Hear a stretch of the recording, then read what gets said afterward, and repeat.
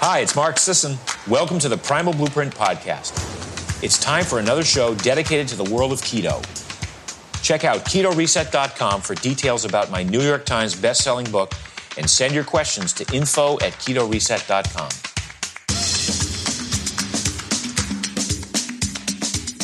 Greetings, listeners. Let's get to an incredibly interesting and random assortment of questions on all matters of healthy living. Just a wild ride. You'll see what I mean when I start reading the various topics that come through. Some success stories, some inspirational stuff. You'll love it. Let's start with Philip. Hey, man. Love your podcast. Thank you. I've been keto for 15 months and lost 40 pounds. Never felt better. I picked up biking in a competitive way, and I'm getting ready for a 40K time trial event in September. So that's a 24.8 mile race against the clock, a very tough competitive event. He says he thinks he should be able to complete it in an hour, which is extremely fast. That's pumping a bicycle 24.8 miles in a single hour. And his question is, I usually fast until 1 p.m., but since my race is at 9 a.m., should I eat before? And if so, what should I eat? Should I eat the day of event or the day before? Actually, there was a typo. Maybe he dictated it to Siri, and he says, I usually fast until 1 p.m., but my rave is at 9 a.m. So he's training for a rave. I'm going to say it was a race, right, Philip? 40K. A 40K rave. Oh, it's going to be groovy, man. So that's a really interesting question that applies to a lot of people who are doing the keto thing and wanting to balance it with competitive aspirations. We've talked to the endurance community a lot about come race day when you need to refuel for competitions going for longer than 90 minutes or 2 hours. Of course, you can consume whatever you need to consume to get you to the finish line. Look at Zach Bitter's blog when he broke the American record for the 100-mile run on the track. Completing 100 miles, that's 400 laps if you're counting, which I'm sure some people had to all day long, in 11 hours and 46 minutes. Absolutely unbelievable. It equates to like a 7-something mile all day long on the track. I'm absolutely amazed. And he went to the trouble to chronicle everything he consumed during the event on his blog. And he had an assortment of random stuff. I remember breezing through it and looking at slugging down a Mountain Dew here and some cookies there. Of course, the proper energy fuels, the high-tech stuff that's in a wrapper. But the central point was this very low-carb athlete. He's now deep into the carnivore scene and been experimenting for many years with elite-level ultra-marathon performance running and the very low-carb, ketogenic, and now carnivore diet. But on race day, and when he's in his hardest training patterns, that's when he says he allows a little more leeway in the carb intake to fuel these difficult workouts. And actually, when he's doing the base building phase is when he's toning down his heart rate and really working on burning fat and getting strong for the competitive season. That's when he's doing some strict keto and really watching that carb intake to get the benefits of anti-inflammatory and faster recovery.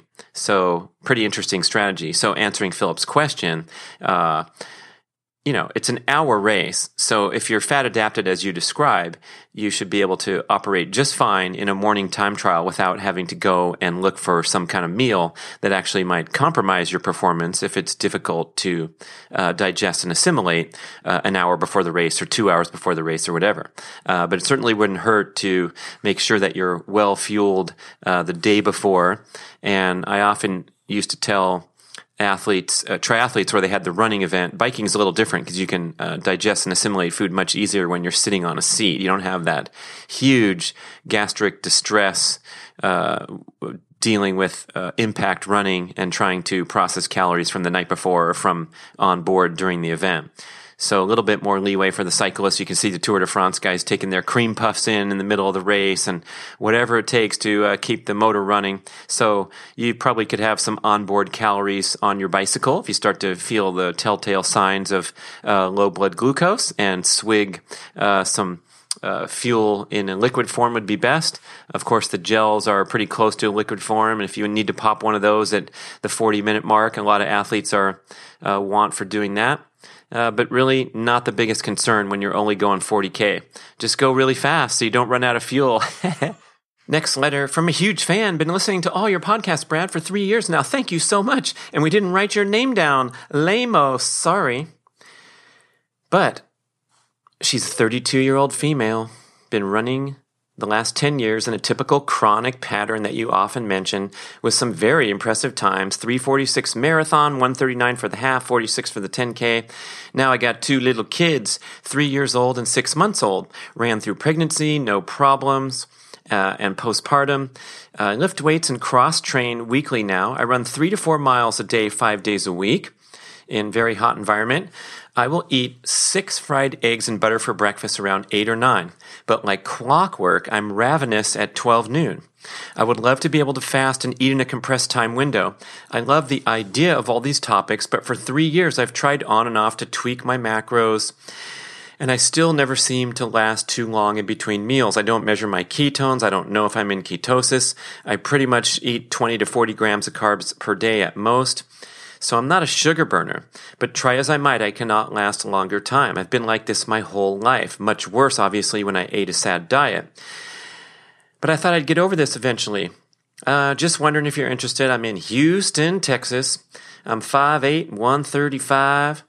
Well, usually I'm 128 to 130, but I'm nursing now.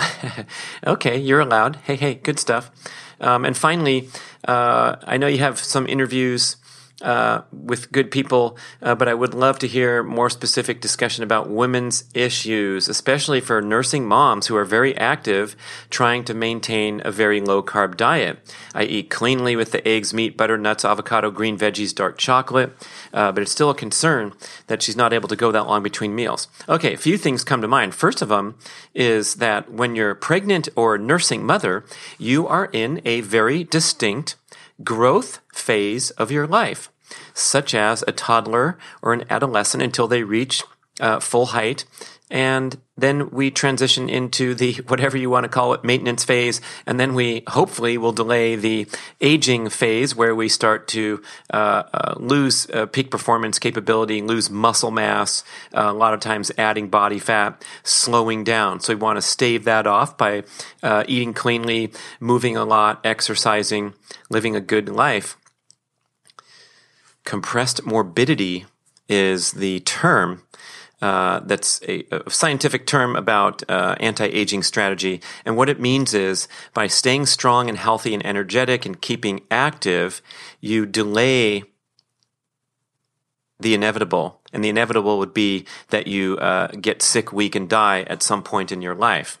So that would be the objective here, is to compress your morbidity time into that time window. Let's say when you turn 95 or what have you, you know you don't have that many years left. And so when things happen, they happen quickly and your demise happens quickly, as opposed to drawn out morbidity, right? When you start getting risk factors going when you're 60 and you become a ticking time bomb and they don't like your blood values and you start to have a bunch of medications going down the pipe, then you are doomed to a existence of struggling and suffering as you decline, and it takes a long period of time. Same with the disastrous case of cognitive decline, where you're still a relatively young body, where you have a lot of time left, but you start losing your mind at a young age. So then you're going to have these difficulties and reduced quality of life for a decade or 2 decades because you had the early onset dementia case. So we want to do the best we can with our lifestyle practices to delay everything. Oh, my dad, what a great example. He went strong for 95 years. He was in great form, no health complaints, no aches and pains, playing championship level golf deep into his 90s. We bragged on his website that he was arguably the top golfer in the world over the age of 90 for several years. And then about the age of 95, he started to take some downturns and got tired and weaker and weaker. And he passed at the age of 97 very gracefully early this year. What a fantastic run. And then sort of a abrupt abrupt drop-off where the last 2 years of his life were noticeably different than what he was doing for all those 9 decades of peak performance. So we can all wish for the same and try our hardest to create that wonderful picture of a compressed time period for your morbidity risk factors. Get it? All right. So back to the letter. You're in a growth phase of life. So this is when you probably don't want to concern yourself too much with limiting your carb intake or dialing in your macros or any of those things that most people are doing in the name of reducing excess body fat, reducing disease risk factors. So when you're pregnant and nursing, you want accelerated cell division from being plenty well fueled with good nutritional value. Obviously, no call to ever throw junk food down your face just because you need calories, but you've allowed for a small amount of weight gain. I wouldn't even worry about that if you wanted to gain 5 more pounds. You're extremely fit, being 5'8" and 128 in top shape or 135 while nursing, and just enjoy these years where you're feeding others and want to maximize your nutrition and err on the overload side. That would be adding excess body fat, right? That's when you know you're consuming sufficient calories, and definitely don't worry about the time frame when you become ravenous after you eat a decent breakfast at 8 or 9, especially when you're throwing on the other variable of a very ambitious training program. So we're in a growth phase of life, and you're running these crazy events like a 3:46 marathon and a 1:39 half. Maybe you're not doing that exactly right now while you're nursing, but you got a lot going on. So you need good, nutritious food. Everyone, please listen to my fantastic shows with Dr. Tommy Wood. I've had him on the Primal Blueprint podcast. I had 2 in succession on the Get Over Yourself podcast, and a summary recording where you can get all the hot bullet points. But Tommy expressed this so beautifully when he said, there's this trade-off between caloric efficiency, where you can fast a lot and you can get by on fewer calories. And then if you have peak performance goals, you want to maximize your nutritional intake and eat more of the good foods. He made some memorable quips during the show where he said, these people, they tell me they have half an avocado for breakfast. He's like, forget that. Have 2 avocados and 3 eggs. What do you mean 3 eggs? Have 6 eggs. That kind of mentality for a healthy, active person who is not in the a high BMI category, high blood risk factors from sedentary lifestyle ways and excess calorie diet. So we want to find that balance. And in the growth phase, everything is different. All bets are off. It's like talking to a teenager who's trying to recover from 3-hour basketball practice every day. Namely, my son. I remember those years in high school, and he was eating everything in sight from the moment he woke up until the moment he went to bed to try to gain muscle mass while performing in grueling athletic activities and while growing to his full height. So it's like down the pipe, and we're not worrying about whether your carb grams go over some window. So we'll talk again. Dear female from Houston, Texas, doing a great job and big podcast fan. Send me an email. Tell me your name. I'm so sorry. But what a great letter, and opening up some really important questions for all listeners, really. Not very often that we're in a growth phase, and not many listeners are in the growth phase, but it's nice to know and reflect upon. And in fact, if you're training for these grueling events, the ultra distance competitions, you're going to have an increased nutritional need, right? As opposed to the person who's sitting in the next cube, watching a lot of video and riding a lot of subway and not really moving much in daily life. Their nutritional needs are diminished as well as their caloric needs. But we also have to remember that when we're athletes, because a lot of times athletes give themselves a free pass to go and consume a lot of junk food, a lot of extra calories because they burn them off.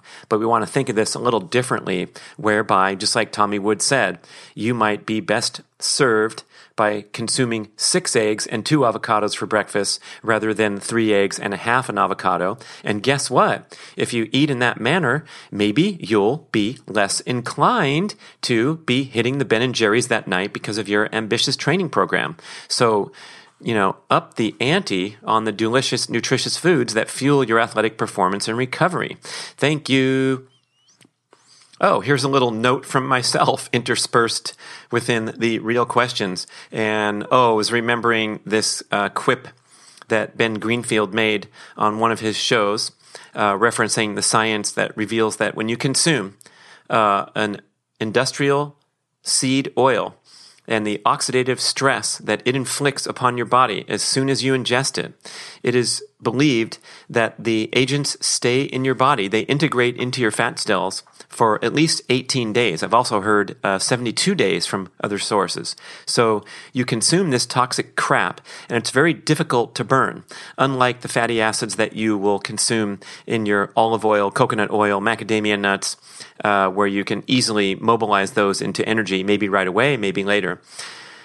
So, you know my distaste for the term cheat day. Talk about that all the time. That suggests a flawed mentality that you have to cheat away from something. In other words, you don't appreciate your normal routine diet, and it's difficult to sustain, and so you need a cheat day. A celebration day would be a much better term, right? But anyway, I wrote, that's not a cheat day when you have vegetable oil, when you binge on French fries. That's a cheat month.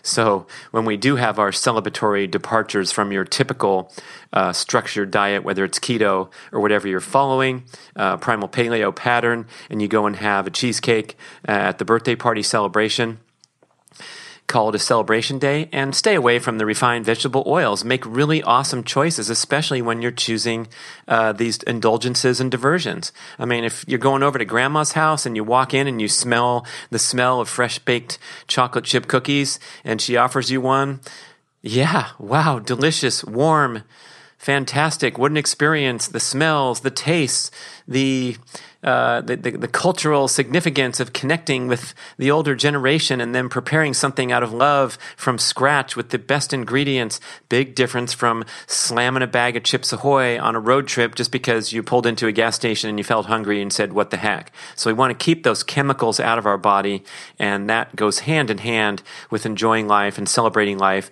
and making really great special choices when it's time to indulge. My man, Rudy Dressendorfer, the all-wise Rudy Dressendorfer, who sends me wonderful commentary and feedback on the shows, helping me be the best I can be, and keeping me in check with his exercise physiology knowledge in case something comes out that didn't sound right or that I need to correct at a future show. So he was saying this nonsense with the overindulgence on apps and biofeedback and technology for old-school guys like us is getting kind of ridiculous. I did a whole blip show on this topic, but he says the exercise mantra years ago, before the emergence of the apps, was listen to your body. No further instruction was needed. Unfortunately, biofeedback technology today has changed that mantra to listen to your app. The modern mantra does not make exercise as joyful as nature intended because it constrains the mind. Trip out on that. Wonderful insight. Thank you, Dr. Rudy. Furthering this woo-woo insight into woo-woo land, I can recall growth experiences in my life as an athlete where I sort of took off the constraints of my normal training schedule, where I would try to design everything and have a long bike ride as a triathlete that meant 100-mile, and a long run meant 15, 17 to 20 miles, and a long swim meant 4,000 or 5,000 meters, and so a short swim meant 1,500 to 2,000 meters, a short bike ride meant 20 miles, right? And we start to make these artificial constructs in our mind.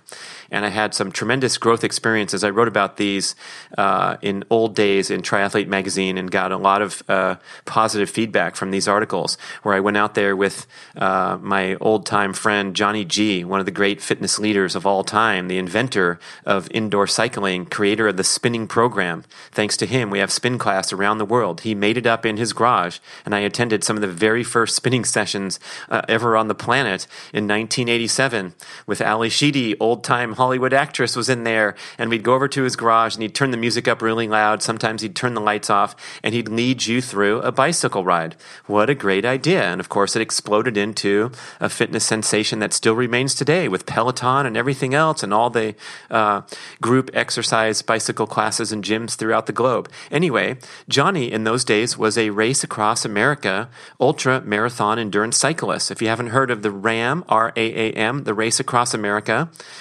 this still exists today in different formats, a little more sensible and sane. But in the old days, it was a solo, nonstop bicycle race across the United States of America from coast to coast for a single individual rider.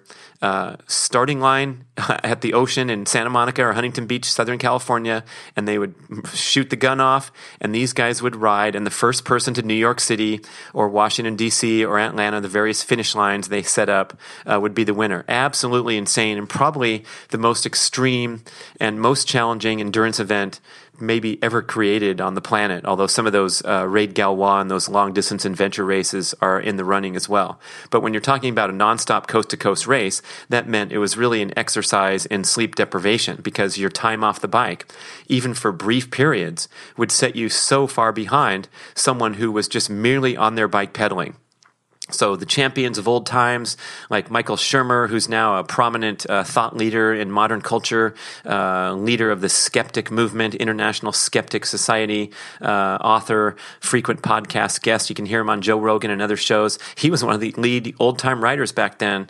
Some of the great old names like Michael Seacrest, Paul Solon, these guys that would get on their bikes and ride across America with very little break, setting a winning or a record time of 8 days and change. And the way they would do this, Pete Pensears was another legend who was the first guy to ride with his elbows on the top handlebar with little elbow rests. So he was the precursor to the invention of the aerodynamic handlebar that revolutionized the sport of triathlon and cycling time trials. This was in the mid-'80s. Pete Pensears, yeah. He used to commute to work from Fallbrook, California over to, I believe, San Onofre. And so it was about a 40-mile bike ride day and morning and night year round, just putting in 80 miles as a work commuter. Good base training for Race Across America and going nonstop for 8 days. But the training regimens that these guys had to undergo to prepare to ride the bicycle nonstop, and the winners would go for, 22 hours a day on the bike, with 2 hours off the bike, maybe an hour and a half, quote unquote, sleep, and then a half an hour here and there for changing clothes and repairs or whatever. And so it was absolutely amazing level of endurance performance. And so Johnny would do these very long distance training rides and invite me along sometime. On occasion, he would ride his bicycle all night and then meet me in the morning at my house, and I'd pick it up, and we'd go for 100, 150 all-day bicycle ride. And that was a wonderful experience because I realized that not one peep of complaint was going to come out of my mouth no matter what, knowing that this poor guy had been riding his bicycle all night while I was sleeping, getting ready for our grueling ride the next day. But the mind frame that changed for me was when Johnny would take me on these extreme rides. One time he took me on a 200-mile bike ride. We rode from Los Angeles to Santa Barbara, had lunch, and then rode back home to Los Angeles. And to me, prior to that ride, 100 miles was my benchmark for a long, grueling, exhausting ride that earned you a lot of couch time and a lot of frozen yogurt time afterward, right? So if I'm thinking that 100 miles is my benchmark for a long ride, I'm going to start getting tired mentally around the 80-mile mark. Oh my gosh, we're almost home. Come on, we can do it. High five. Let's keep going. Let's stop and get another Hostess pie so we can make it. And your mentality, your disposition toward what you're doing makes a huge impact on how your body feels and what you can do with your peak performance capabilities. And I realized when we sat down for lunch in Santa Barbara and looking at my little bicycle computer, I was, we were passing the time chatting. I didn't really realize what was going on at first. And realizing I had another 100 miles just to get home, I kind of freaked out a little bit at our lunchtime sit down in Santa Barbara. But then what are you going to do? You got to get home. So you keep pedaling and pedaling and pedaling.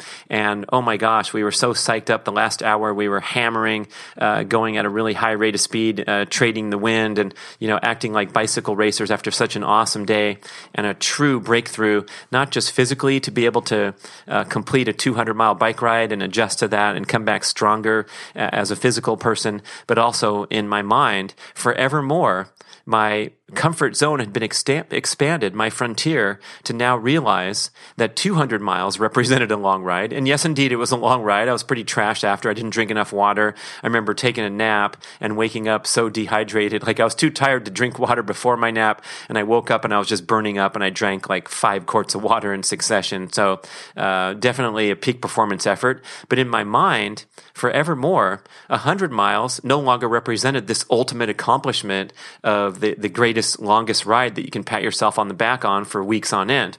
And then when you talk about a 40K ride, which was my competitive distance in the triathlon circuit, that's only 24.8 miles. So when you're out there putting in 200-mile bike rides, we did a few more. I did others with other people, and it became a fun thing to go and expand your outer limit of how far you could ride from sun up to sunset. We weren't really big on going at night like Johnny because he needed a crew and lights and the whole thing.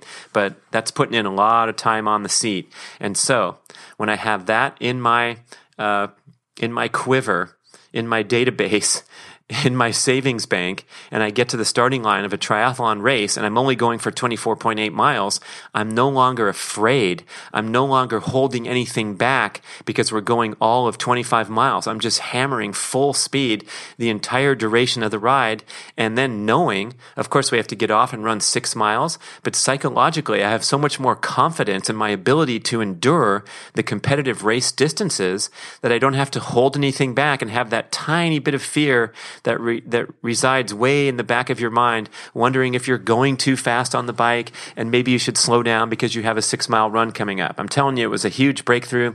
Hopefully I communicated that appropriately, but that's the argument, back to Rudy's comment, that you need to throw down some barriers sometimes on both ends, right? So don't force yourself to get to the gym when you're tired just because you need to put in at least 30 minutes a day, or you don't feel like you're going to get out of shape. That's bullshit too. If you need to rest 3 days, rest 3 days. Go for it. Blow open those constraints that you put psychologically and physically on your mind and body. And so, more rest when it's warranted. And then on the flip side, open up the throttle, man. Go faster. Go further. Don't be scared. See what's out there. If you crash and burn and you need to get a ride home, at least we have Lyft and Uber now. We didn't have that in the old days. Yeah, no excuses. Try something crazy. Live a radical life, like Dr. Paul Saladino says. Okay. That was a 1-paragraph comment, and look how long I went off on that. But that's some fun stuff right there, and I think really, really important, a great memory for expanding my horizons as an athlete and as a person, right? So Kenneth writes in that he has a schizoaffective disorder and have found that I've been able to drastically reduce my meds through keto and primal lifestyle. One person I really like is Dr. Georgia Ede, E-D-E. Love to have you bring her on the podcast. A lot of focus is on blood markers, body composition, and overall health in our game here that he's talking about. But I rarely hear podcasts talking about mental illness. With the rise in mental illness and disorders, including autism in modern society, it would be great to get this message out that you don't just have to rely on medicine. Wow, thanks for such a powerful letter. Thank you. It's not over, but I'm jumping in here because the research on the ketogenic diet is really amazing. Dr. Dom D'Agostino has been talking about this for a long time, where when you give that brain a superior fuel source to glucose, and you start to burn energy in a more clean manner with less oxidative stress and more oxygen and blood circulation in the brain, getting those brain neurons functioning better, it can have a marked impact on assorted conditions of mental illness and cognitive decline. Back to Kenneth's letter. The medicine they put us on affects our entire well-being, from raising insulin to hormone disturbances to man boobs and lactation in women. That can't be a good thing unless you're having a baby, right? The medicine also has the warning that it might induce suicidal thoughts. Did you know that? Antidepressant medication, one of the side effects? Oh, mercy. Anyway, back to Kenneth. I just wanted to say thank you for all that you do in the primal keto space. I'm an avid listener, and like I also mentioned, I've dramatically improved my health overall by following your advice. I follow keto, I follow primal endurance protocol, even though I'm still in base building. I've gone from having to have my antipsychotic drugs increased every 6 months to now finally lowering and eliminating medicine. I could not have turned this corner if it wasn't for the information that you, Mark Siss, and Dr. Georgia Eid and many others in the community have provided. Oh, lovely. Fantastic, Kenneth. Way to blaze the trail, too, and explore lifestyle interventions rather than just medical interventions and medication. And of course, this show with this random guy yapping at you is not designed to serve as medical advice, nor to counter medical advice. But if you're in the medical system dealing with whatever conditions and medications that you're dealing with, the least you can do for yourself is try to implement a comprehensive lifestyle approach where you're doing everything you can possibly do with your diet, your sleep, your exercise, your sun exposure, so that if nothing else, the meds may work to full effect. And then someday, maybe, formulate that dream that you can get off them and avoid the side effects that come with every single medication ever devised. Okay. David Lapp, one of my favorite listeners and commenters, because he writes in with really thoughtful back and forth commentary and is fighting the battle, man. He's doing the extreme healthy living thing while working as a busy attorney over there on the Eastern Seaboard, DC area. So he's talking about sauna. He's a big fan of sauna. He's the one that introduced me to the fabulous company Almost Heaven Sauna, where they make these portable home use sauna kits. So if you haven't been getting to the gym enough, or your gym doesn't have one, or you want to use the sauna every day, check those guys out, almostheaven.com. I think you can get a discount if you mention Brad Kearns. Yeah, so no excuses, man. Portable home use sauna, one of the greatest investments I've ever made. It's fabulous, sitting there, ready for use at any time. And of course, the amazing hormetic benefits of getting your body temperature elevated and sweating like crazy now and then. Wonderful detox effect. You make these heat shock proteins in response to the heat stress, and these have all kinds of wonderful antioxidant, anti-inflammatory, anti-aging properties on the concept that when you return your body to homeostasis, right, you elevate your body temperature, you're sweating like crazy, then you get out. If you stay in there too long, it's no good, right? You're going to get sick, you're going to die, whatever. No, the Almost Heaven sauna shuts off automatically after an hour. Kind of a pain, you have to get up and turn it on again, but I think there's a safety matter there, isn't there? Anyway, so David's been saying that by adjusting the positioning of the thermometer, our little home trick, we've been able to jack up that temperature higher. Because as the experts that I've talked to about sauna, you want that thing at maximum heat where you can barely tolerate it. You feel like you're going to, drip away in there, and that's when you get out. That's when the heat shock proteins are released, when you get that profuse sweating going. So it's possible to get this puppy up to 210 if you do a double cycle, like heat it, the timer goes off, heat it up again. David's getting in there up at 200, 210, and he's been doing a lot of hot-cold contrast. Can't stay in as long at 210 as he could when it was 170, 180. So now he's going 30 minutes max at 210 and then getting out for an ice-cold water immersion. I think he got the chest freezer going and then back into the sauna. So question here for you, temperature enthusiasts. And if you're not a temperature enthusiast and you think this stuff doesn't pertain to you, please consider getting into this right away. It's absolutely life-changing. It's one of the great breakthroughs in health and fitness that we're getting this temperature therapy going and rising into prominence. Guys like Dr. Kelly Starrett and Brian McKenzie blazing the trail, Laird Hamilton and Gabby Reese. You can see them on YouTube doing their hot and cold contrast therapy at their training center / home in Malibu. So I'm a big enthusiast, as you know, of the chest freezer cold plunge. And so that's what the question pertains to. And hey, the sauna is a little bit of an investment, right? It's a few grand for a small one. Maybe less, actually. There's specials going on you can check out. But the chest freezer is only, what is it? $400 and something, brand new, delivered to your home for free by Home Depot. And of course, you can find that stuff on Craigslist if you want to get into the cold game for a very affordable price right there in the comfort of your home, your backyard. Oh, how can you lose? It's great stuff. Read Dr. Rhonda Patrick's detailed scientific report on the benefits of cold therapy, or go over to Mark's Daily Apple, and there's a great article you type in the search bar, the maybe not so definitive guide to cold therapy, because there's still so much we don't know about it. It's so exciting and new. Anyway, David's question. I know Kelly Starrett says avoid cold right after workouts to get the most adaptation from the workout. But any thoughts on sauna immediately post-workout with cold contrast afterward after you get that good sweat? In other words, can you retain the adaptive benefits of the workout by doing the sauna, then the cold, then the sauna, then the cold? That's what I've been doing, and it feels great. Ooh, you already gave away the answer there, David. If it feels great, oh my gosh, it's got to be great for you, right? David backed again. It also may be helping produce some incremental but steady increases over recent months in my heart rate variability. That could be other things I'm doing, hard to tell. The other day I did a very intense workout of hard hill running of 20 minutes. I hit the sauna right afterward. I had no soreness the next day and just a little bit tight, which I think is a miracle because I've only recently been running again and expected to get very sore. Maybe the immediate sauna after the hard workout made the difference.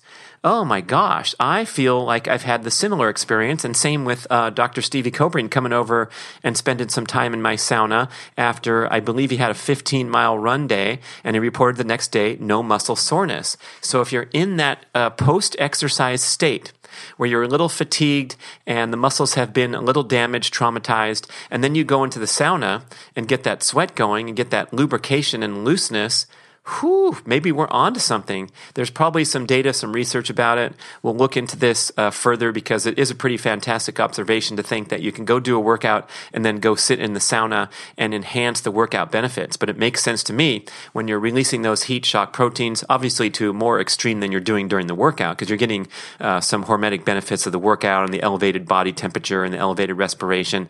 But if you kind of piggyback that up with a sauna, pretty interesting stuff to try out. And David, if you feel great and you have no soreness the next day, doesn't that count for a lot? I'd say it does. No matter what any scientist says. You've heard me talk about the magnificent experience I've had with cold exposure, followed by rewarming via jogging, followed by explosive all-out sprints, and feeling complete breakthrough during the sprint workouts, because I'm still in that heightened hormonal state from the initial cold exposure, but I have done the work to re-warm my body so I'm not risking injury sprinting on cold joints, muscles, and connective tissue. And go over to YouTube and look for the video, Brad Kern's Unfrozen Caveman Runner, where I describe and show you the process where I'm doing the cold exposure, jogging really slowly to warm up, and then still on this norepinephrine boost, because the norepinephrine boost after brief cold exposure lasts for up to an hour, 200 to 300% increase in that mood elevating, focusing hormone known as norepinephrine, the motivation hormone. And so then I'm at the track and I just feel different. I feel fantastic and ready for maximum exertion. So that's a great combo that I've done on the other side, the flip side of cold exposure, and definitely going to get into this idea of sitting in the sauna after a workout. Another element here that comes to mind when we're talking about the importance of building an aerobic base and getting your heart rate into that aerobic training zone is when you're sitting in the sauna, obviously your heart rate is increasing into a training zone. So you might as well be getting a cardiovascular workout just by sitting there in 200-degree weather, okay? No, it's not going to get your quads as developed as actually pedaling a bicycle or running down the street, but you are getting a cardiovascular training session. So if you do, let's say, an hour run, and then you go sit in a sauna for 30 minutes where your heart rate remains elevated into that 180 minus age area as you held during the run, are you getting a 90-minute cardiovascular training effect and keeping your legs loose and supple and more easily to recover? Wow, that's something to think about. I'm not going to give you a definitive scientific answer. We're going to go find it or weigh in if you have an opinion on this, but it seems to make good sense and is worth doing. So go get yourself a sauna and a chest freezer cold plunge. What are you waiting for?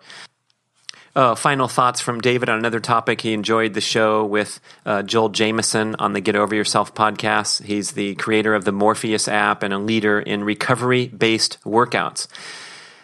David says, the different perspectives on endurance athletics is very interesting. Devaney is so anti-endurance. He says running is a waste and harmful. Yeah, Art Devaney, classic quote. He says, don't go jogging. It's too dangerous. And he's talking about that steady state stress to the aerobic system where you peg your heart rate up at, obviously, if you're going over the aerobic maximum, then you really are talking about dangerous. And there's a lot of research on this. Dr. Peter Tia has some choice comments that we put into our new book, Keto for Life. Mark Sisson and I, coming out in December, a comprehensive take on the wonderful objective of longevity, living long, living awesome. He talks about the leaking of mitochondrial DNA into the bloodstream when you elevate body temperature and stress yourself with prolonged workouts too frequently with insufficient rest and recovery. And this mitochondrial DNA is like a foreign agent to the body, so you get an autoimmune response, inflammatory response. It's all bad news. Another leader, Dr. James O'Keefe, has a very popular TED Talk called Run for Your Life, but not too far and at a slow pace.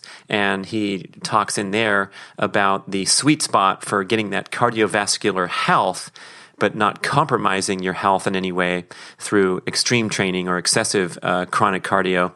That's an interesting TED Talk. Look at that. And he talks about where, a few hours a week of cardiovascular exercise is all you really need to maximize your health benefits and minimize your disease risk. And if you exceed that, then you're tiptoeing into this area where chronic exercise can have disastrous health consequences to your hormonal, endocrine, metabolic systems, cardiovascular systems, the calcification of the arteries, the stressful effect on the very delicate atrial, I think it's the right atrium is the sensitive delicate one, and you continue to inflame that through medium to high intensity workouts, and it gets inflammation and scarring over and over again. In the example of, let's say, the long-term competitive masters cyclist, especially cycling, because you can sit your butt on a seat and peg your heart rate up there high for hours and hours a day, unlike a runner or someone in a high-impact sport where the stress of the impact is so much that you can't train for hours a day.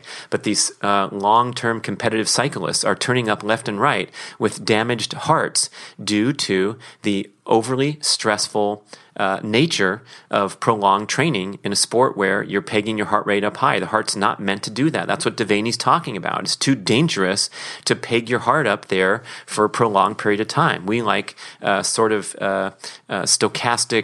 nature of exercise where we're sprinting a little bit, we're walking for a couple hours trying to track our game, we're resting the next day, we're lifting magnificent heavy stones and rocks and building shelter the next day, working hard around the clock when things are tough or we're into a traumatic situation, and then we have weeks of rest where we're sitting by the stream and staring off into space. That's the life of our ancestors. It wasn't heading to CrossFit 4 times a week. So there's a lot of factors in the modern training approach that are overly stressful and chronic in nature. If this is new stuff to you, you haven't heard me talk about it before, go over to Mark's Daily Apple and type in the landmark article that had a tremendous impact on the endurance community and has been for many years. There's a lot of follow-up articles that you can read at the bottom, but it's called A Case Against Cardio, 2006, Mark Sisson, breakthrough article. Changed my life too, because I read that thing and I'm like, oh shit. So what I've been doing is no good for my health. I know it was good for my fitness when I was racing for triathlons and trying to make money,